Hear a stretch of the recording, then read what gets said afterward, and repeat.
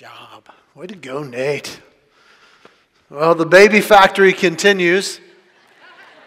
I got a call this morning at 6:30. Justin and Megan are actually at the hospital having a baby right now. Yay. I wish we could record that. She would need that right now. Breathe, push, yay! That is just so cool. Congratulations, dude. That's awesome. It's good to have you back. Contrary to popularity, Justin did not call me this morning at 6:30 to say, hey, can you fill in today? He had planned that several weeks in advance, but he did plan very well, actually. And I'm so glad to be back and be a part. And he did ask me to make a couple announcements as well, opportunities. One, a couple opportunities that are pretty regular are going to shift a week away because of some of the stuff going on in the building here. If you're part of Foundations here on Wednesday nights, which is kind of what the Foundations of we're all about, that actually, it will not meet this Wednesday, nor will Midweek, which is kind of the youth version. They will not meet this week on Wednesday either because of some of the stuff going on facilities-wise, but we will pick up the next week. Also, I love the worship. When we say worship, we kind of tend to think about just the music, but we worship through music, absolutely, and I love the worship we do. We also worship when we sit before God right now, and we say, okay, God, speak to me through your word. But one of the most tangible ways, and if you see people before and after these different columns, and if you're new here, you're thinking, what are they doing there? Are they playing video games or video poker? What is that? They're putting their card through. It's actually a way that we worship. It's actually a way that we give. And God has this kind of this tenet that we give a tithe to not just Him and acknowledging Him, but He uses that not only for this, but for our community. We give back to the community in several different ways. So if you're a part of His hands, I just encourage you to just be a part of that. I get paid once a month, and I tithe at that point, but I always bring, even if it's just $1, and I just do that every week to just go, God, you own it all. And I thank you that I can worship you and connect in this way. Because there's something in our soul that longs to connect with God. And even when we're born with this innate desire for nurturing and love. And these little babies that we want to know, does somebody care about me? And we're born with that. And it matures over our life. And this week, these actually next 2 weeks, we want to look at 2 essentials that if we're going to find that fulfillment, that love, that nurturing, that connection, we have to have these 2 essentials. And we're going to look at those in a second. If you want to look at the key verse this morning, it's in John chapter 1. You can flip there, open your phone to it or whatnot. But there's this desire in our lives, and I think I've kind of put it into at least one phrase that makes sense to me, and that is I want to get to the end of my life and go, I loved my life. My life, it was fulfilling, it had love, I love my life. It was worth experiencing. It was great. It was significant. It had all the pieces that my soul craves that it has. And as I've thought through that, I've thought, and this is a little bit of experiential, we'll get to the essentials here in a minute, which we're going to look at one this week and one next. But I've gotten to the point where I realize I don't want to live a life of regret. I don't want to have more regrets than I have fulfillments or successes. And I realize as I've listened to those who are older than I am, and there's fewer and fewer that are older than I am these days, but as I listen to them and as I look at my own life, I realize that some of the greatest regrets in life are not the regrets of commission or those decisions I made that I regret and think, gosh, I wish I didn't do that. But the majority of real harsh regrets are those that I had the opportunity I didn't do. And one of the biggest ones that I came to a fork in the road in my mid-20s that I would just say was one of those I don't want to regret moments. I was successful in sales and marketing, but I came to this fork in the road where I'm like, I don't think I want to do this the rest of my life. I really feel I have a passion to encourage and entertain and teach, and I want to do that. But what do? Do I stick with this or do I go with that? And as I prayed through it, I finally got down to the point where I'm like, I don't want to regret. I don't want to be 40 or 50 and go, I could have. or I should have, or I would have. I physically, literally, mentally made the decision, I'm going to do this. And at the worst, I'm going to be 40 and go, I failed. I tried it, I did everything I could, and it didn't work out, but I did it. And I would rather regret trying and failing than never trying at all. And it's that idea of regret, and I know that it's throughout life. My oldest son, a couple years ago, we went on a cruise at Christmas. And on Christmas Day, we're in the middle of Gulf of Mexico. And this particular ship had an ice skating rink. And we had put down our names to be able to ice skate on Christmas Day in the middle of Gulf of Mexico. And my oldest son, he's like, I don't want to do that. I don't want to do it. And we're going down, I'm like, dude, but we signed up. He goes, well, I don't want to do it. And I got with him alone. I said, Graham, I said, you know what? Can I ask you something? And he said, yeah. I said, dude, you don't have to do it. How many times in your life have I told you, I really think you should do this, or you're going to regret it? And he goes, never.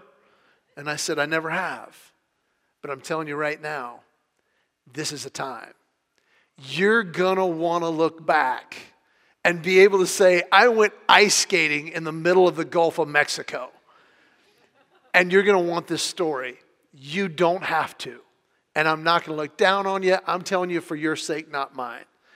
And so he thought about it, and then I said, we're going to be down there if you want to come down. Well, he shows up, and he puts on the skates, and he goes skating, and he had a blast. And then we're at dinner that night, and he's like, you were right.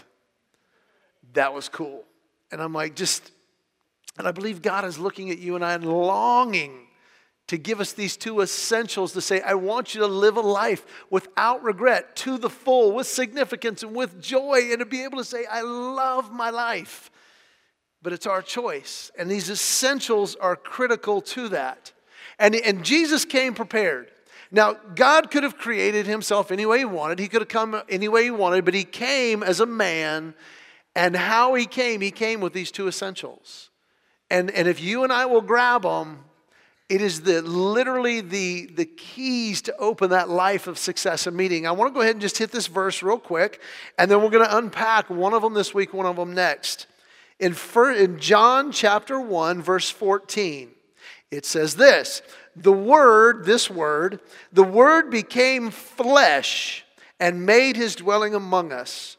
We have seen his glory, the glory of the one and only Son, and here it comes, who came from the Father, full of grace and truth. If we want to experience this life, if we want to experience love, if we want to experience fullness, abundance in this life, we have to have grace and truth. This morning, I want us to really just take a look at what that really means. What is grace? How do we experience that? And I've heard, and I want to unpack, I guess, a little bit of a misnomer, and it really does say the Word became flesh. He's the one and only Son, and I've heard this said, and I've often thought, you're missing something, but now I know what they're missing. I've heard it said that, well, if God is a loving God, he would never send anybody to hell. And I would agree. That God, if he is loving, he would not send people to hell. But God is love, the essence of love. And for love to exist, there has to be a choice. Love cannot be demanded, imposed on someone. It has to be a choice. It has to be provided. And God himself said, they're not going to measure up. They can't get in. They can't experience heaven. So I'm going to make a way. I care that no one should perish, but all would come to a knowledge of who I am and accept me. But I will not force that. You get to choose. If you choose not to accept my will and my way, you don't have to. And I will let you have an eternity separated from me, which is the essence and the most tragic part of hell. And yet, he makes a way. And that way is based on this first critical essential. And I want us to look at that just real quick. In the book of Ephesians, they're going to put it up on the screen. It says this, in him we have redemption through his blood, the forgiveness of sin, which is what Jesus did on the cross. He said, I'm going to take that in accordance with the riches of God's grace. It's not something that we earned. It's not something that we deserve. I looked at a definition of grace. And this is it's pretty accurate. It's kind of high and lofty, but it leads us to the first part of grace that I want us to look at. And it says this: a virtue coming from God, unmerited, divine assistance given to humans for their regeneration and sanctification. Those are some big words. That simply means this: we don't deserve it. But God wanted us to experience love, fulfillment, significance, eternity. And so although we don't deserve it, He gave it, and He gave it to us so that we could regenerate, become what we were meant to be. But He doesn't force it on us. He puts it this way later in Ephesians 2. He says, for it is by grace you have been saved through faith. In other words, we decide that Jesus is God's one and only Son. We decide He died on a cross for our sins, and we decide to accept that. He says, through faith, it is not from yourself. It is a gift of God, not by works, so that no one can boast. No one. No one is good enough. And He says, but I want to give this to you. If I could put it in a simplistic form, and then you're going to have to multiply it by a bajillion. My second son, is decided he wants to play tennis. And he tried out and he made the team. And it's surprising because he went out there kind of unequipped. He had to borrow a racket from a friend. And he's wearing Vans, which are skateboarder shoes, which aren't really good for tennis. But he's such a stinking athlete, he made the team. And I told him, I said, if you make the team, I said, you know what? You need tennis shoes just to be able to move better. And he said, you know what? I'm going to this sporting goods store with our next door neighbor, Buddy. He said, I'm going to the sporting goods store with Buddy. He said, maybe I can get some there. And I said, you know what? Hang on a minute. I went out to my car and I found I had a gift card for $50 to that store. And I said, dude, you need to take this. Now, I am up to times. I realized $50 does not buy a pair of good shoes for tennis. So I gave him that, and I gave him my debit card, and I said, here, go get a good pair of tennis shoes. Did he deserve that? No. But I gave it to him. Now here's the incredible part. Those two cards have great value. They have the ability to get what he needs to be able to experience success in tennis. To the fullest of being able to move around. He's already quick, but this is going to make him more agile. And that I gave those to him. But here's the deal. The first connection we have to make is to know grace. To know grace. To know grace is not just knowing about it and accepting it, but it's experiencing it. He has to take those cards, what are already there, and he has to go to the store, he has to pick out the shoes, and then he has to go buy them. And once he does that, it turns from concept to reality. It turns from, yes, I know, I get it intellectually that this is going to help, but then he's going to have the shoes, and then he puts them on, and then he goes and plays. And what I've done is I've made a way for him to experience that. That's grace. That grace is what God longs for us to experience and have and use and do. I have to know grace.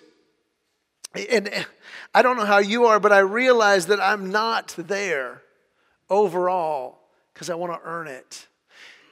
If I could describe it this way, knowing and experiencing are different. And let me make it very obvious for a second. How many of you men, how many men here today are married? Raise your hands if you're married, all right? I've been married 20 years. When I got married, I thought, I love this woman. And you know what? I know there's some parts of this I don't understand. I hear all my friends be groaning and just complaining about marriage. And I'm like, you know what? I'm going to be a student of my wife, and by the time I'm married 20 years, I am going to fully understand women. I mean, I'm going to get it. I'm going to be an expert by the time I'm married 20 years. here's the reality, and if you guys are like me, I did not know what I did not know. There are categories, there are parts of a woman's psyche that I did not know existed, much less know that I did not know. And I've experienced those. I love her more, but how many of you guys like me, I've been married 20 years, and I know less about women than I did 20 years ago. Preach it, yes. Because as I experience life and as we start going through life, we start to experience more and more of what we don't understand, of what we don't get. We start learning more of ourselves in those areas that we can't overcome, that we know are not right, and yet we can't shake them, that we know and we face that we can't overcome them. That's where we have to know grace. We have to get to that point where, like, I don't know what to do. Now, we have one of two forks in this road. We can start rationalizing, or we can start reconciling. And when we reconcile with God, we realize what he just said in Ephesians, none are worthy, not even one. No matter how hard I try, I'll never be worth it. But yet God says, grace. I'm going to make up the difference.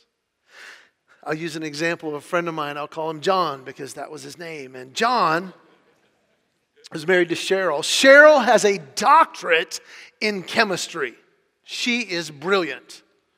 And when they were first married, this brilliant woman, he said they had their checkbook. And he said he started to notice, he would go to reconcile the checkbook, and he noticed this NTB.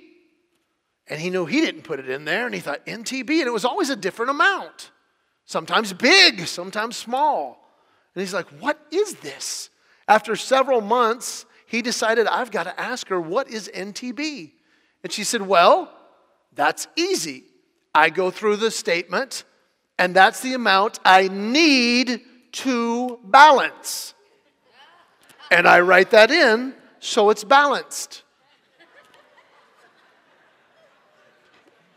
He said, okay, are you putting that money in the account? And she said, no, that just makes it balance. Okay. He said, it's good I know this. And he says, what happens if you don't have the money in there? She goes, well, I just use my card. The ATM card. She said, I just go and then at the end of the month, I do NTB so I can balance it. And he's like, okay, I'll take care of the checkbook from this point forward. And he said, you don't have to worry about the need to balance anymore. I'm going to take care of that. Grace. I'm going to make up the difference of what you don't have. And because I want us to be in harmony, and I have the authority to say, hey, we need to not spend because the NTB account is out of funds right now. He said, I need that, but I'm going to show you grace. I'm going to take this responsibility. And what Jesus did and what God has done is he said, hey, I know there's going to be the parts you don't understand. I know there's going to be the parts you can't get past. I'm going to challenge at the end to go back and read in these parts, but I love this. Knowing God, he wants us to get from conceptual to reality. That these parts go together. And if I could put it this way, a simple example of needing both these essentials and how it works with the grace. How many of you like chocolate? How many of you like chocolate? Yes. I'm willing to tell you right now, you don't. You like sweetened chocolate. My mother, when I was 11 years old, decided to make brownies. And I went, and she had the unsweetened chocolate. I'm like, I love chocolate. And while she looked away, I took a pinch of the chocolate, and I ate it. Blah. It tastes disgusting.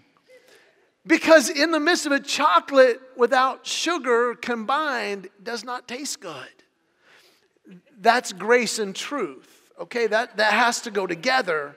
And then it is sweet and enjoyable and it's all we desire. But I was just taking one piece. I need to experience both. And for the sake of this knowing grace, I have to experience this grace and say, wait a minute. And I'll use a biblical example. In 2 Corinthians 12, Paul writes, he says, you know what? I've got this area in my life I cannot get over.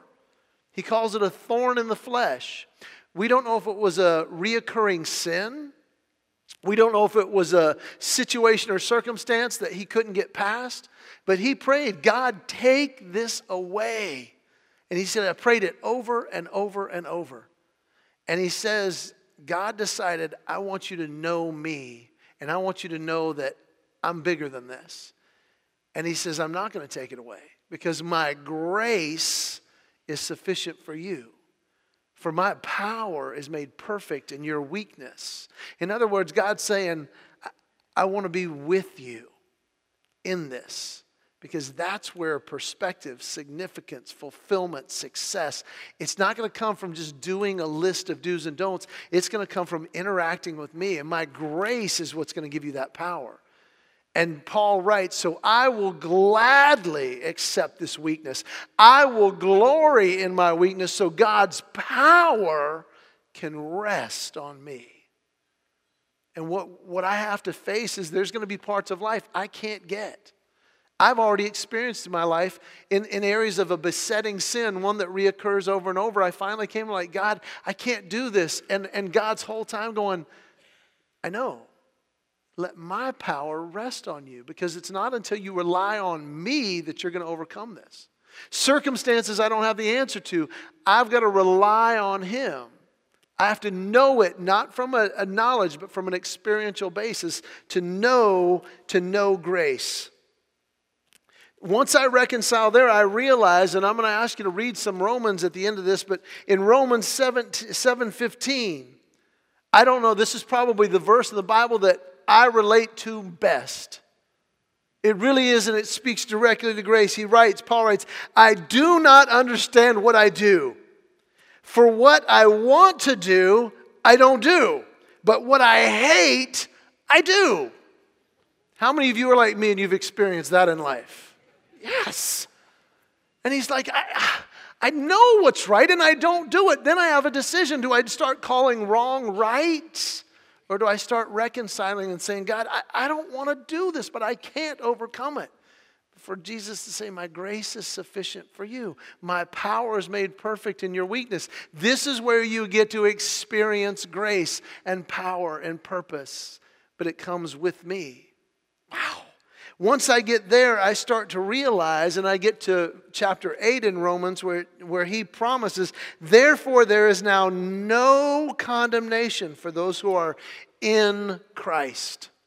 Once I choose to accept and put my faith in Christ, once I choose, Jesus, you really did die for me, I accept your grace, I accept your love. He says there's no condemnation. You are not condemned by your past, by your failure, by your shortfalls, by your misunderstanding. You're not condemned by it, and you're not condemned to it. You don't have to continue. You don't have to continue to be confused or sinful in that. You're not condemned because my power and my grace are now on you. Know my grace. Rest in that. Experience that grace. Once we do that, then we start to take this second step, this second concept of grace. Not only know grace, but show grace. Show grace. Jesus is amazing in the way he did this in John chapter 8. It's not going to come on the screen. There's a story of a woman. And she's brought in front of Jesus, and they're trying to trap him, and it's all about trying to discredit Jesus. And they throw her down in front of Jesus, and she's standing there, and they're like, teacher, we caught her in the very act of adultery. The law says stone her. What do you say? Now, I read this story, and Jesus is so wise because he knows what they're doing. If he reacted, I guarantee you what he would say is like, okay, you caught her in the act of adultery, caught her in the very act of adultery. Where's the dude? Let's stone him too. That's what he would have said, but he's not me, he's God. So what he said was, he said, wow, You caught her in a very act of adultery. And they start picking up stones. They're like, what should we say? And they just keep talking. They're like, yeah, and the law says this, and the law says, and it says this, and this, and this. And Jesus knows before the law always comes grace. And it says he went down, he kneeled down, and he started writing in the sand. He started writing, and they keep talking, they keep talking, they keep talking. And finally, they start noticing, and he rises up and he said, if any of you is without sin, you throw the first rock. And then he reached down and started writing again. And when he looked up again, they were all gone, and she was standing there alone. I do not know what he wrote in the sand. It does not say. But I would speculate this. This is a guess. It's not in this passage. But I have the sneaky suspicion that he just kneeled down and started writing. It would not surprise me if what he wrote was her initials. And then a plus. And then the initials of the dude that they set up to go do that wasn't there. And then it equals adultery. And then he looked around, and while they're talking, he just started writing their initials. And then plus, and then he said, if you don't, or without sin, throw the first rock. And then he started filling in their sins. And they started figuring that out. And they're like, oh, okay, I'm out of here. Jesus always leads with grace. He does not look at our faults, our sins without a solution. He says, I'm going to show you grace. And he looked at her and he said, who condemns you? She said, nobody. He says, neither do I. Go and sin no more. My grace and my power on you. We have to experience that. But when we show that grace, that's where life changes. That's where our whole heart changes. If I could be very personal with how this grace was shown, because once we know grace and experience it, then we long to show it more. My aunt and uncle are in town from Montana. They live in Ohio now, but when I was growing up, they lived in Montana. And we would go visit. And I wasn't a horrible kid. I didn't get in a ton of trouble, but I had a short fuse, and I lacked confidence. I was insecure, and I was unappreciative. And that's not a good combination. And I hate that looking back. But my uncle, he's one of the funniest people I've ever met. And all he did was show grace. Every time he would share an experience, I felt the need to tell him how I had it better or I knew more. And I think every kid at around 13 is like that. I believe we should elect a 13-year-old president because that's the only time you know everything. So, and I did, and I'm embarrassed about it. But all he did was show grace. And I'll never forget this one experience, and it's one of my favorite memories. We went to the upper Montana, the northern part of Montana, this lake, and we were going to go water skiing. I'd never water skied before. And he decided, I'm going to show you how to water ski. I'm like, all right. And so he walked me through. He goes, well, you need to do this, put the tips up, keep the rope between it, let the boat pull you up. And I'm like, okay, I'm trying to get all this in. And it sounds good, but then you have to do it. Experience it versus know it. And so as I'm getting in the lake, he goes, oh, and the biggest tip, never let go of the rope. And now, if you've been, so after about the third time of getting jerked out of the skis, and it's going, and the lake level lowered, I thought, okay, I can't do that anymore. And he goes, yeah, I was kidding about that hold the rope thing. That just let that go if you fall down. And I'm like, okay. But I learned how to water ski. And in this grace, here's the cool part. We had a great day. We start driving back. And as we're driving, the sky lit up. I mean, it was like a wave of green across the entire sky. And then it just stayed there for a minute, and it was like waves. And then it just disappeared. I'm like, what was that? And they're like, what? And I'm like, did you not see that? And then it happened again. the sky turns, and I'm not doing it justice. The entire sky, it wasn't like lightning, it flashes green and it's gone. It just came up green and it was like waves. And then it just slowly disappeared again. I'm like, what is that? And they're like, oh, that you've never seen the Northern Lights. And I'm like, what are the Northern Lights? And they explained to me the Aurora Borealis, where there is a reflection of the atmosphere at a certain time of year where you'll see the reflection of the polar caps, and it lights up the sky all the way down to northern Montana, and it's the whole sky. It's indescribable, and it's amazing, and I'll never forget it. And that is grace. When we decide to experience and listen and let God love us where we are not lovable, where He shows us where we don't see, and we experience Him in reality through His truth in those areas of life where we don't know, He will literally show us that which we cannot fathom, and it will overwhelm us in the best possible way. But then we have to stop and say, okay, I want to know grace, but I want to show grace. If you want to see the perfect example of showing grace, go find a grandparent. I don't think they should call them grandparents. They should call them grace parents, because they're ridiculous with children. They're just like, oh my gosh, this is a perfect child. It's the most perfect child ever. It is. Oh my gosh, look. Oh, he's looking at me all day. He's the smartest. He's brilliant. He's 2 days old and he's brilliant. It's unbelievable. And oh my gosh, listen. Oh, do you smell that? Oh, it's a little poopy. It's the best. It's the most precious poopy ever. It's just like, no, it's really not. But all they can see is the potential. All they want to do is love. All they want to do is overwhelm this child. And that is grace. That is what God longs for us. And if we are going to experience life to the full, we have to experience God to the full. And the first essential piece is to let Him overwhelm us with grace. Grace and forgiveness. Grace where we fall short. Grace where we don't understand. And we have to experience that. This week, for those of you who are like, this is big. If I'm a man and I want to find significance, I have to experience this. If I'm a woman and I want to have relationships the way God wants, I have to have this. I want to give a couple very simple ways to rest in this week. And I would encourage you to take them. They're very simple. The first one is read. Read Romans 5, 6, 7, and 8. It takes about 5 minutes to read one chapter. But read it, and I promise you're going to go, oh my goodness, that's me. That's me. That's me.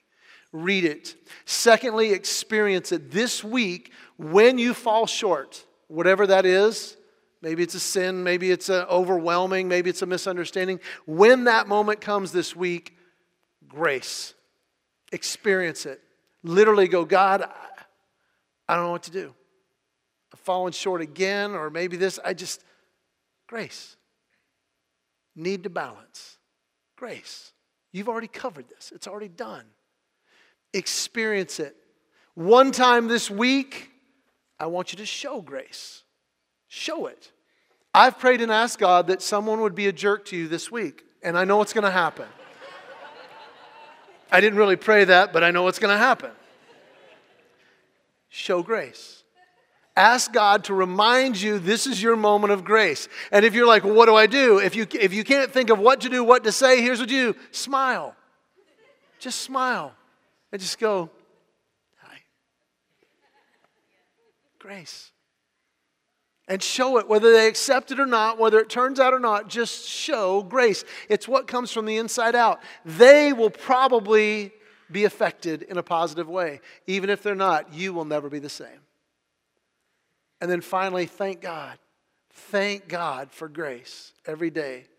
Just, God, thank you for your grace that I live here, that I have this friend, this spouse, these kids.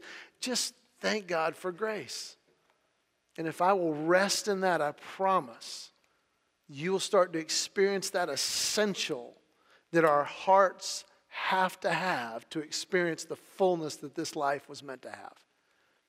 I'm going to pray, and I want you to be thinking about that resting in grace. while we sing this last song and commit that to memory. And I'll go through it one more time very quickly, and then I want to encourage you about next week. Let's pray. God, thank you for grace. Help us rest in it. Lord, it comes only from you. We don't know what to do, but our eyes, when they're on you, are overwhelmed with your grace and your provision. Lord, thank you for today.